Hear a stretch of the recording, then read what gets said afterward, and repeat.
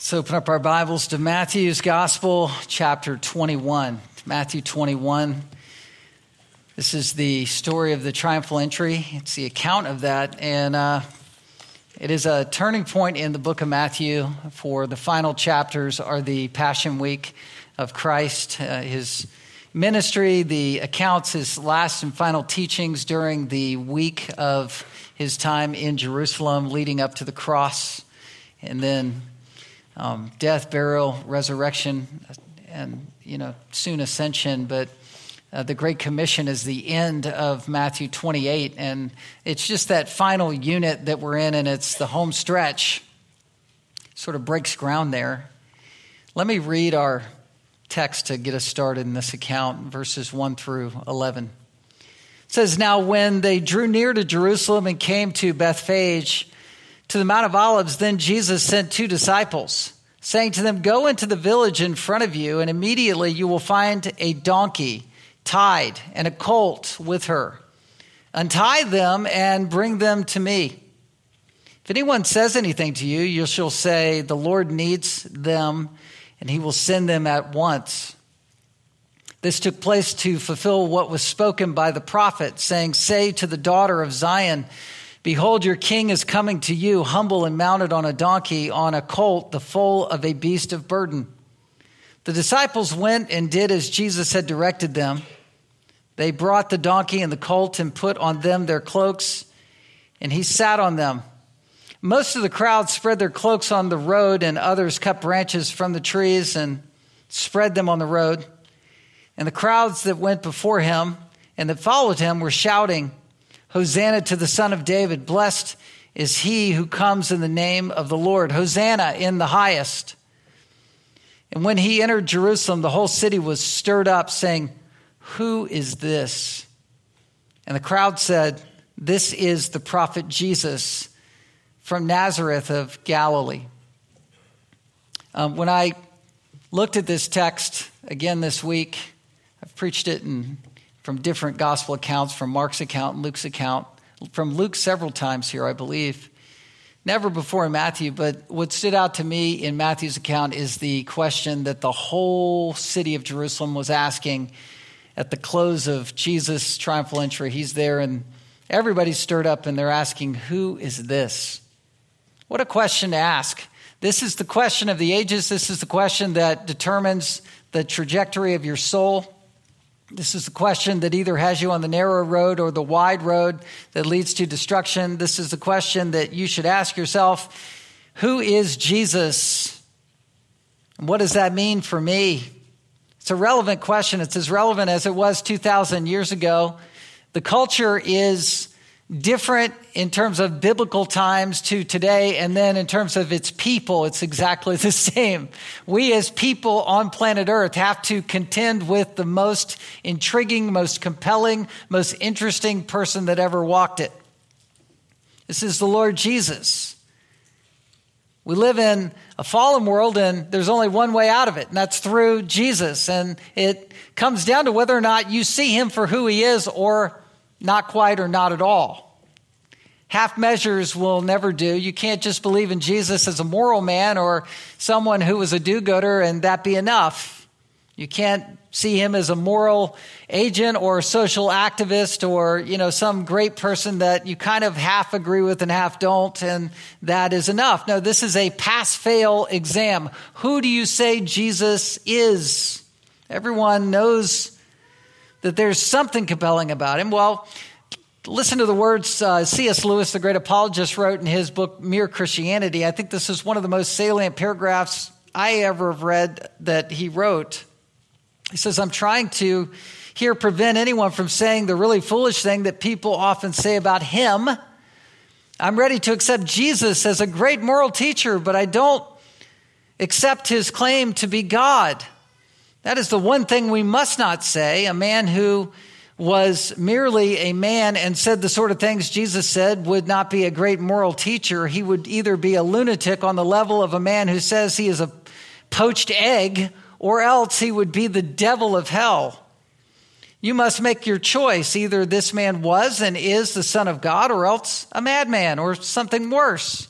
You can shut him up for a fool. You can spit at him and kill him as a demon if you can fall, but fall at his feet and call him Lord and God.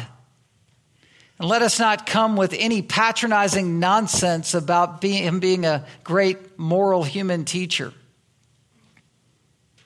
He's not left that open to us, and he didn't intend to. So he's either who he said he was and is, or is not. People are looking to someone to solve the world's problems. This being an election cycle year, again, people will be especially looking for someone to step into some candidacy, some spot to say and promise that they're going to solve the perennial issues of life. The ones that they were looking to be solved then are the same ones that people are looking to be solved now. Who's in charge of the government? Are we safe from our enemies? How will the economy bode this year? Will the government exercise overreach? Will I keep my job so I can take care of my family? Will my children be safe and have a future? What's healthcare like? What's the military like? Am I being suppressed? So not a whole lot more that people are really, really concerned about than those things. And these are the things that boil out of people's hearts and bubble out of people's mouths over and over again. So it is a familiar trend to hear these things. The issues transcend the ages. The coming election will again bring people forward to test what they say, their political platform, and early on it will be a test of character. Who can get dirt on who the most and how much, and what's validated or not, what is suppressed, what is revealed, what, even different people coming out this week on things saying, hey, here's evidence on that and this. And as the political ideologies or platforms come forward, the character issues will recede to the background and people will act like that didn't happen, or it doesn't matter, or I've forgotten altogether, or they'll rationalize it away. And it's all because people want so desperately to have someone that they can follow who will fix their problems, and the problems that are more superficial rather than the problems of the heart. That's what's going on. This is human nature. We'll see it again and again. Jesus takes the exact opposite approach than what you would see at the RNC and the DNC, the conventions, the Republican and Democratic conventions, where everybody's going to be propping up their substitute saviors with signs and going, save us, we believe, make the promise, we buy it. Jesus comes in and at this point says very little with his triumphal entry. The crowds and the masses are speaking for him. It all comes down to whether or not you see Jesus for who he is. Who is he? Is his character commensurate with his claim? He's made all of his claims. He's said all of his things for 3 years, and now he comes in as the sacrificial lamb, the quiet lamb coming in on the foal of a donkey into Jerusalem. A lot of times people will get muddied and muddled about their perception of Christ. They'll want to mold a Christ like out of clay to fit the solutions to their problems. People will do that instead of having Christ fix the problems that really are the deepest ones. The Passion Week is one where they're looking for Jesus to come into town and solve the problems, but when Jesus makes the problem someone's sin, then he becomes the problem and people will move away. It's trendy to still follow Christ as a moral teacher. Someone that I follow and listen to sometimes on podcasts is Jordan Peterson. He's a known unbeliever, at least at this point, and a secular psychologist, but he's deeply interested in Jesus. And he's writing a book right now, a book project through the entire Bible, trying to moralize it and see the answers of life because it's profound. Jesus is profound and Jesus has captured his attention. But having your attention captured by Jesus is not the same as saving faith. Who is Jesus? Who is Jesus to you? That is the question that you need to ask yourself as you look at the triumphal entry. He's coming in silently as a lamb led to the slaughter, as a way to test who you think he is. The spotlight is now on your internal dialogue about what he has said based on the character of who you see. He's the Lamb of God. He comes in as a lamb. A lot of people want a political lion to overthrow the government, but he came in first as a lamb. This is a test of priorities. This is a test of the two kingdoms. Are you of the kingdom that is not of this world, or are you really just here in this world's kingdom? A lamb will come to take you to another kingdom. A lion will come one day to decimate this kingdom.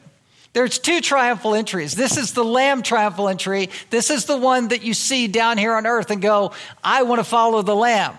The next triumphal entry will come when the lion comes, and you want to be up there in the marriage supper looking down from there at that as the lion comes to devour and decimate the world in justice for those who haven't repented.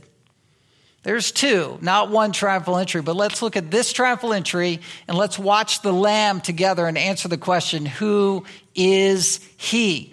Point one, answering who this is, the lamb who came according to God's timetable. Verse 1, it says, now when they drew near to Jerusalem and came to Bethphage, to the Mount of Olives, then Jesus sent two disciples. They came near Jerusalem at the end of 3 years. This is in perfect timetable accordance to the Passover celebration that was happening in Jerusalem.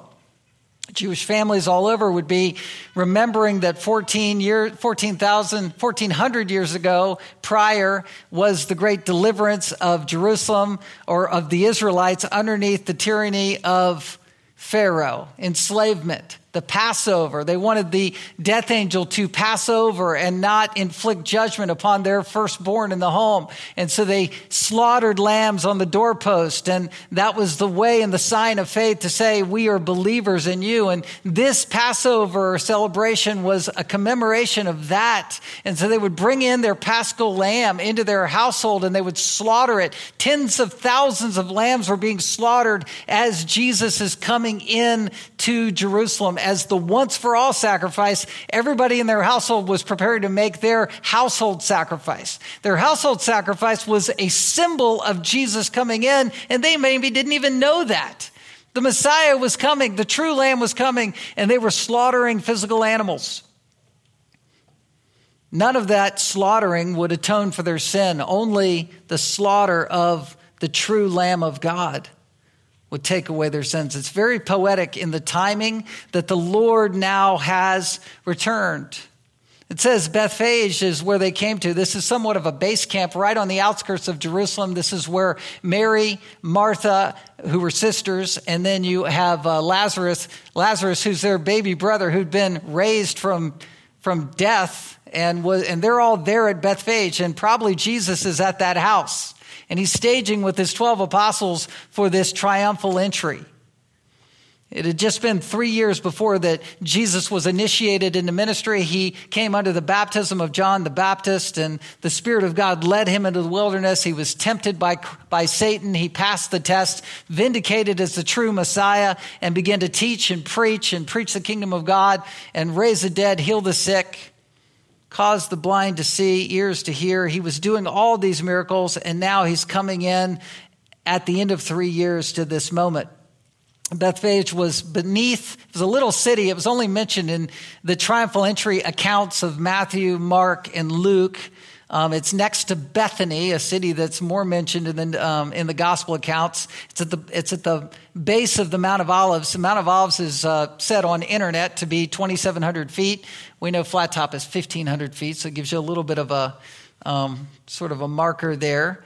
And Jesus is going to be launching from the Mount of Olives, coming down, descending on the foal of a donkey, and then up again from that valley into Jerusalem, ascending another 2,000 feet. So it's sort of a from the top descent and then ascend into Jerusalem. That's significant because where Jesus comes from at the Mount of Olives is where one day he will return. Exactly.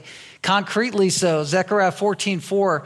On that day, his feet shall stand on the Mount of Olives that lies before Jerusalem on the east, and the Mount of Olives shall be split in two, east to west, a very wide valley. So half of the mountain shall move northward and the other half southward. So this is sort of a foreshadowing of where Jesus is going to return. It's the month of Nisan. It's the Jewish month in the calendar year. It's springtime. It's AD 30, 31, 32, somewhere around that time when Jesus is going to die.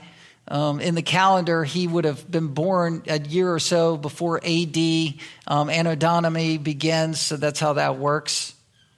Jesus is going down into Jerusalem, and this is a lethal path. He knows that he's coming in as a sacrificial lamb to die. So, number one, he's the lamb according to the perfect timetable of God. And number two, the lamb who fulfilled Scripture's vision of a humble Savior. Verse 1, again, he sent 2 disciples. This is a very sublimated scene. It's behind the scenes. You have God, very God, doing these methodical things to vindicate that he is Messiah and fulfill Scripture's vision. He says, go into the village in front of you, verse 2, and immediately you will find a donkey tied and a colt with her. Untie them and bring them to me. These details are validating his messiahship because Zechariah 9:9 says, rejoice greatly, O daughter of Zion. Shout aloud, O daughter of Jerusalem. Behold, your king is coming to you. So the king is coming. It's a big announcement from Old Testament prophecy. And then this is how you'll know it's the king. Righteous and having salvation is he. Humble. See that? Humble and mounted on a donkey, on a colt, on the foal of a donkey. I mean, this is the court of Caesar. This is the time of Rome and domination. This is the Pax Romana, the peace of Rome that predates Christ's coming and then would last 100 years later. All of this peace was enforced by military might. By the way, what the crowds are calling Jesus to do, come in mighty strength, ride in on a war horse like Caesar would. It's not what Jesus is doing. Jesus is coming on the foal of a donkey. The little colt and the mom riding in. Genesis 49:11 alluded to this for the tribe of Judah, which is the line of the tribe of Judah is the line that Jesus came through, the line of King David. It says Genesis 49:11, binding his foal to the vine and his donkey's colt to the choice vine. It's talking about the tribe of Judah, but that's an allusion to Christ, which would have been buried in the subconsciousness of the Israelites as they saw Jesus coming in on the foal of a donkey. Well, the animal was secured with immediacy. Go to the village in front of you, and immediately you'll find a donkey. This is something that was going to happen under the sovereign lordship of Christ. In Luke 19:30, it says that it would be one that was never sat on before. In Luke 19:32, this is the scene. So those who were sent went away and found it just as he had found them. And as they were untying the colt, its owners, the owners of the animals, said to them, why are you untying the colt? And they said, the Lord has need of it. And as the text goes, they say, well, take it. Take it. This is macro prophecy being fulfilled with the Passover and micro prophecy being fulfilled in terms of the donkey and the colt. It's just to validate and vindicate this is the sovereign Lord. This is the Lamb who is Lord. The Lamb who is Lord. And the Lord who is the Lamb. Historical figure and sovereign over all things. Who is this? This is our sovereign Savior who is Christ.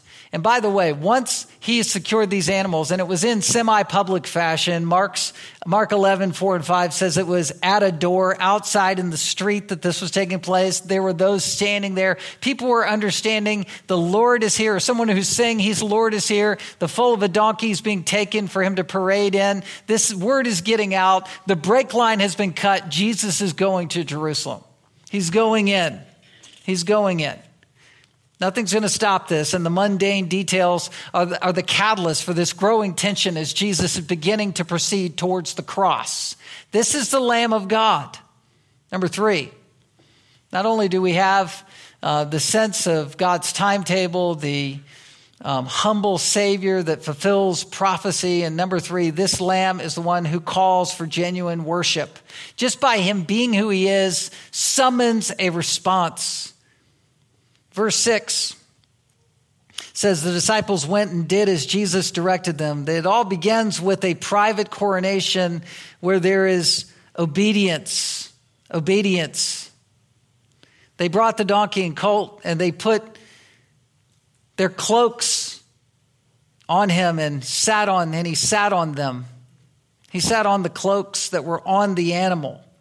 Their humble obedience is a royal ceremony.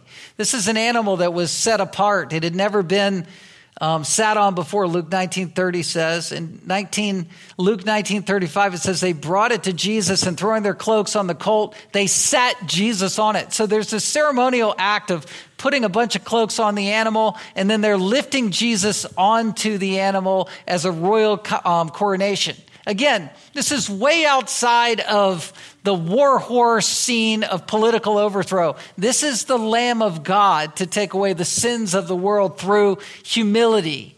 Him coming as the perfect God-man who takes the posture of a slave to serve us so that we would be saved. Jehu, the king that took over for Ahab in the Old Testament, 1 Kings says he rode in on a donkey. Solomon rode in on a mule, and Jesus in like kind is doing it. Now, as one person put it, how is this going to go where Jesus is riding on an untamed animal? I mean, this is an animal that's never been ridden before. Some would say, well, you have the mother donkey, and so the colt will be tamed because of that. No, this is a miracle for Jesus to be able to ride in on this colt forever. I mean, just bottom line. How do I know that? Well, I don't know animals, and I especially didn't know my animal yesterday, but I went on a hike. Yesterday. That's a dangerous thing in and of itself for Jeff Krotz to go on a hike. Whenever you see that in a sentence, you can pray. I went with some friends, out of town guests, and also my son Brady, and we went down Powerline Pass, that area, and then you sort of go down the ravine and get down to the bridge with water and stuff. And I've got my dog, my big dog with me, my big white dog, and we have our other dog, and we're leashed, and we're going down there. And you know what you do when you go on a hike? You go, man, we can go this far. Let's keep going. Let's go a little farther. So we start going up. We start going up the switchbacks, and you start going, this is cool. And I didn't anticipate going that far with the dogs because they're not really up for it. And surely it's not 70 degrees outside with a dog with a fur coat. So we go up farther and farther and farther. And I'm going, I'd really like to summit this thing and get to the top. The dog looked at me and was just like, no dice. And so we made a calculated decision, with my master skill and hiking intelligence, and said, let's go back down. So we start to go back down, and we get down. And my dog likes to go downhill. She's good. And we get to the bridge, take a little water break, keep going, and then things start to go uphill again. And at that point, when we're going uphill, we're going and going, and there's people everywhere. The dog just stops. And she looks at me. And that look in her eye is, you're not moving me. There's no moving it. And she's over 100 pounds. So I'm not pulling the oh, man, I've got the dog and on my shoulders. So I was just stopped. And all you can do is wait and just water the dog and wait and water the dog and wait and hope it calms down. And I'm thinking of contingency plans. People are passing by from the church with sympathetic eyes like, hey, it's great. We really can't help you. I'm like, great. Have you read the Good Samaritan story in a while? I don't know. What's going on? They're just passing by. You're the religious one, aren't you? It was rough. The dog recovered an hour later, and we made it. Okay, all right, so I'm not bitter. Don Carson said this about the unbroken animal, the colt. You can't ride an animal before it's been broken, especially a baby donkey riding through a yelling crowd. Humanly speaking, no rider could do this. In the midst of all this, an unbroken young animal remains totally calm under the hands of the Messiah who controls nature and stills the storm. This even points to the peace of the consummated kingdom. Jesus is the Lord of all, and under his hand, nothing but harmony and peace comes out. The animal knows and loves his true master for who he is. This is a foreshadowing of the healing and completion of all nature, as found in Isaiah 11, the wolf shall live with the lamb. That was the private coronation. Well, the private coronation didn't stay private long. It became a public lauding of Christ. The scene is building and the crowds are growing, and you can see this in the text. They brought the donkey, verse 7, and the colt and put on them their cloaks, and he sat on them. Most of the crowd spread their cloaks on the road, and others cut branches from the trees and spread them on the road. And the crowds that went before him and that followed him were shouting, Hosanna to the Son of David. Blessed is he who comes in the name of the Lord. Hosanna in the highest. They're throwing down their cloaks like carpeting the path for Jesus. It was probably a very demonstrative scene. You have crowds that are in front and behind Jesus now. You have people throwing cloaks down, people running out in the fields, getting palm branches. You're getting palm branches because this is the sign of military strength. The palm branches, in the minds of those people, I would venture to say, were not harking back to the deliverance of Israel from Pharaoh, the wandering wilderness, the Feast of Booths, where they laid palm branches as a tent, for them to journey through to the promised land. None of that was in their minds. They were looking solely to Jesus as the political leader. They would wave palm branches like a sign to the new Caesar. It's the political sign to say, this is our new Savior. This is the one who will take us to a greater peace of Rome. Jesus instead is coming as the Lamb. He's ascending the Mount of Olives, 2,700 feet, and then he's descending and then reascending 2,400 feet to Jerusalem, probably in this ascent path at this point. Spiritually speaking, it's as if the glory of God was coming back. The Shekinah glory was coming back to Jerusalem. The Shekinah glory had left before the 400 years of silence, which is the intertestamental period between Old and New Testament, 400 years of darkness. The last sort of historical scene is the glory of God leaving the temple that you'll see in Ezekiel 11:23, where it says, the glory of the Lord went up from the midst of the city and stood on the mountain that is at the east side of the city. So the glory is on the Mount of Olives, and then you have the picture of Christ coming down, going into the city to return. All the people are rallying around this and holding up their banners, which are these branches, these palm branches. And they're saying antiphonally, crying out to each other, Psalm 118. They're saying, Hosanna to the Son of David. Blessed is he who comes in the name of the Lord. They're shouting this, screaming it. Hosanna to the highest. Let me ask this question. This is the question of always this scene. Is this worship genuine? Are these cries in good faith? Well, I think it's hard to say. It's hard to be definitive and dogmatic. Hosanna means, Lord, save us now. And so they want Jesus, the Messiah, to be their Savior. And they're so raucous about this that the Pharisees, according to Luke 19:39, say, quote, teacher, rebuke your disciples. Shut them down, because there's going to be a riot that will come back to us from Rome because Jesus is this radical that's trying to overthrow the government. So I think there's probably some mixed emotion and some mixed motivations in what they're saying. Are they fickle Jews? Well, in a week's time, less than a week's time, they're going to cry out, crucify him. Will Varner, one of the professors at the Masters University, he makes the claim that the Pharisees had actually selected a jury during the trial of Jesus under Pontius Pilate, and that this pre-selected group of Jews are the ones crying, crucify him. And so the crowds, by contrast, are shouting in good faith, Hosanna to the Lord. Mark 12:37, the great throng heard him gladly. That's possible, but listen to what Peter says at Pentecost in his sermon later. He says, Acts 2:36, let all the house of Israel therefore know for certain that God has made him both Lord and Christ. This Jesus whom you crucified, meaning a broad brush on the Jews. So I don't know. I don't know that it's for me to know the hearts of all of what's going on, but when people get muddled in their mindset about Jesus, they can get confused really quickly and try to mold him into the Jesus that they want him to be for that moment and miss the point altogether of why he's there. He's there to be the sacrificial Savior. He's not there to bring political overthrow.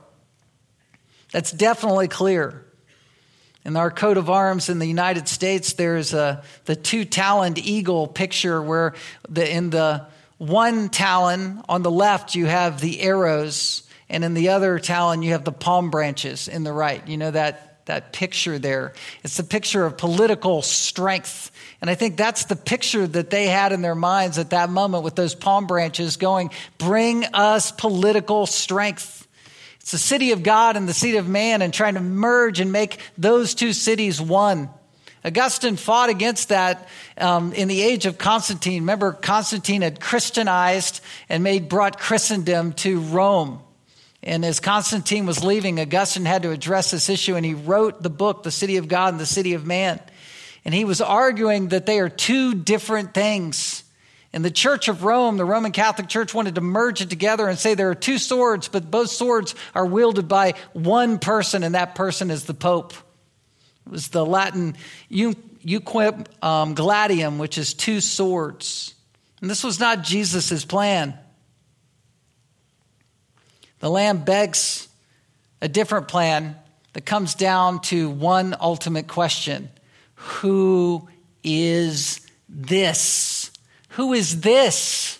Now, we know Jesus will one day rule with a rod of iron, but we have to first answer, who is this?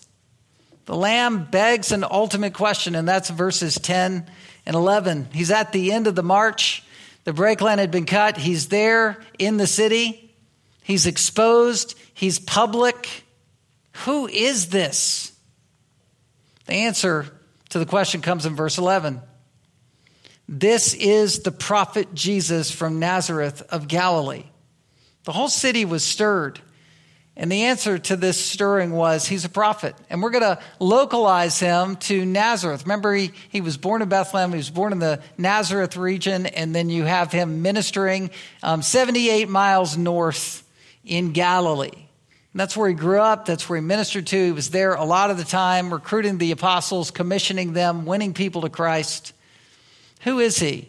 Well, understanding Jesus geographically, understanding him historically, understanding him morally, understanding him as someone who's set apart in profundity, those are all great things. But that's not saving faith.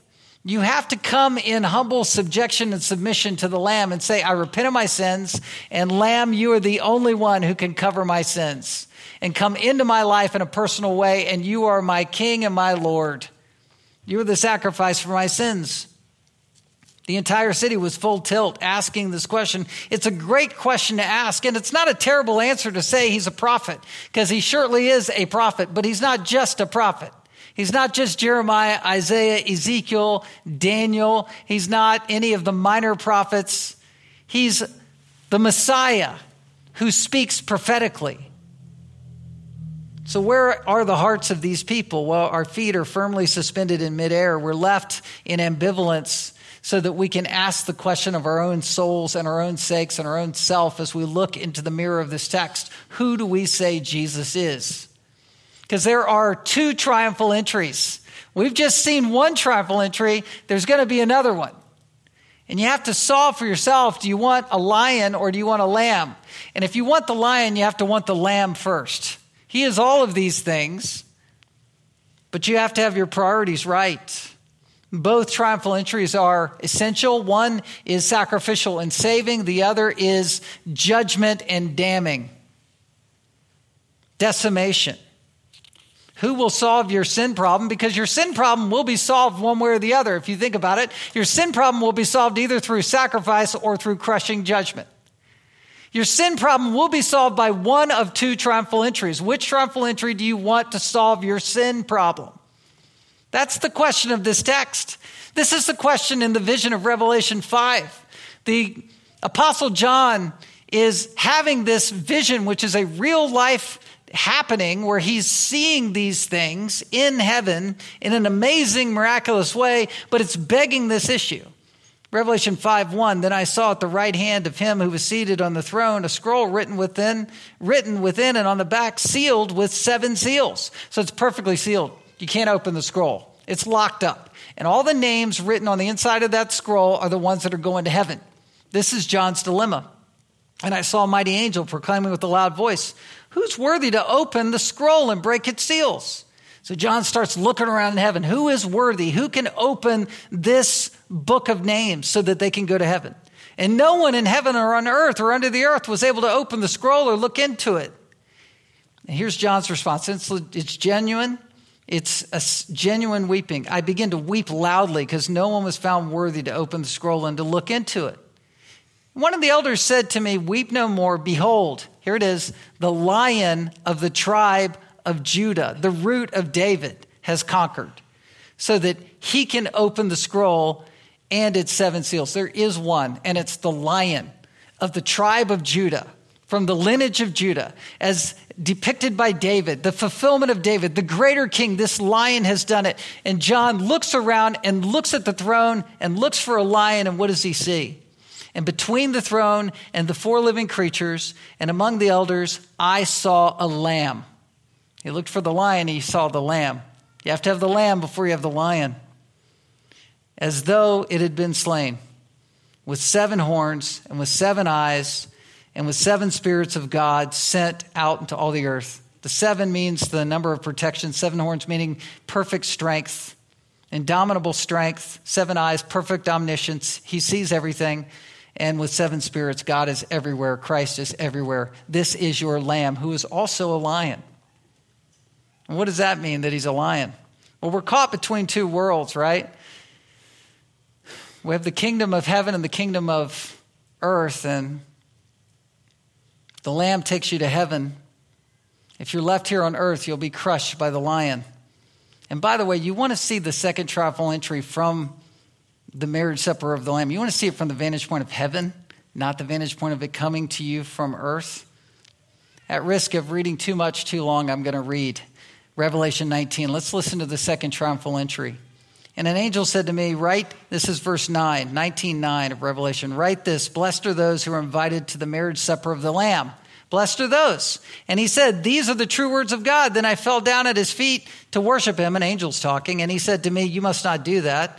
I am a fellow servant with you and your brothers who hold to the testimony of Jesus. Worship God, for the testimony of Jesus is the spirit of prophecy. All right, here it is. Then I saw heaven opened, and behold, a white horse. The one sitting on it is called Faithful and True, and righteousness. In righteousness he judges and makes war. His eyes are like a flame of fire, and on his head are many diadems, and he has a name written that no one knows but himself. He is clothed in a robe dipped in blood, and the name by which he is called is the Word of God. And the armies of heaven, arrayed in fine linen and white and pure, were following him on white horses. From his mouth comes a sharp sword with which to strike down the nations, and he will rule them with a rod of iron. He will tread the winepress of the fury of the wrath of God the Almighty. On his robe and on his thigh he has a name written, King of Kings and Lord of Lords.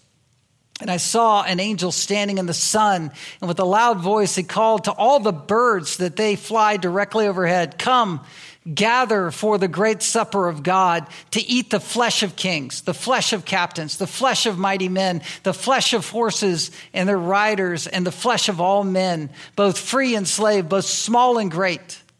And I saw the beasts and the kings of the earth with their armies gathered to make war against him who was sitting on the horse and against his army. And the beast was captured, and with it the false prophet who is in the presence had done the signs by which he deceived those who had received the mark of the beast and those who worshipped its image. These 2 were thrown alive into the lake of fire that burns with sulfur, and the rest were slain by the sword that came from his mouth of him who was sitting on the horse, and all the birds were gorged with their flesh. That's the second triumphal entry. This is the one you don't want to be down here to see from earth's vantage point. This is justice. This is judgment. This is decimation of a culture that has rejected the Lamb. This is the same Jesus, by the way. The Lamb is the lion is the lamb. This is Jesus, who is God. This is the God of the Old Testament. This is Jesus, who is God, who is the God of the New Testament. His wrath is on display here just as much as it was on display in the Old Testament and in other parts of the New Testament. But this Jesus now calls to you to come to the kingdom. Come to the marriage supper of the Lamb now in your heart. Believe on the Lord Jesus and be saved. Answer the call and say, who is he? I know who he is. He is the Lamb of God, and I give my life to him. Do you want the lion or do you want the lamb? You want the lamb, who is the lion. If you've ever climbed or rappelled, speaking of climbing a mountain and doing switchbacks. Have you ever done it with a harness on where you're actually climbing up the side of a mountain? You know that you're not very relaxed unless you know that the harness is securing you. You might think that you're okay, and you might think the equipment's okay, but you're going to climb nervously. If you're climbing nervously in life, and you think you might be saved, and you think you might have answered the question about Jesus, if you think you might have followed him, but you're still trusting in yourself some as you climb through life, you're nervous. The best thing you can do when you're in a nervous climb is to working with good equipment that's secure, and your person who has you on belay is to say, let me test the harness and just rest in it for a little bit. Just sit back if you've ever had that experience. That's a picture of saving faith in my mind. You go, Christ, Jesus, if you are who you say you are, if you truly are the Lamb of God, let me just rest completely in you. All of myself, my whole life is in your hands. When he saves you, then you can climb. You're not climbing to get yourself to heaven. You're climbing because he saved you. And that's saving faith. That's the grace of God. That's trusting in the Lamb. Or at least it's a modern analogy to try to concrete it for you. Trust in Christ alone for salvation.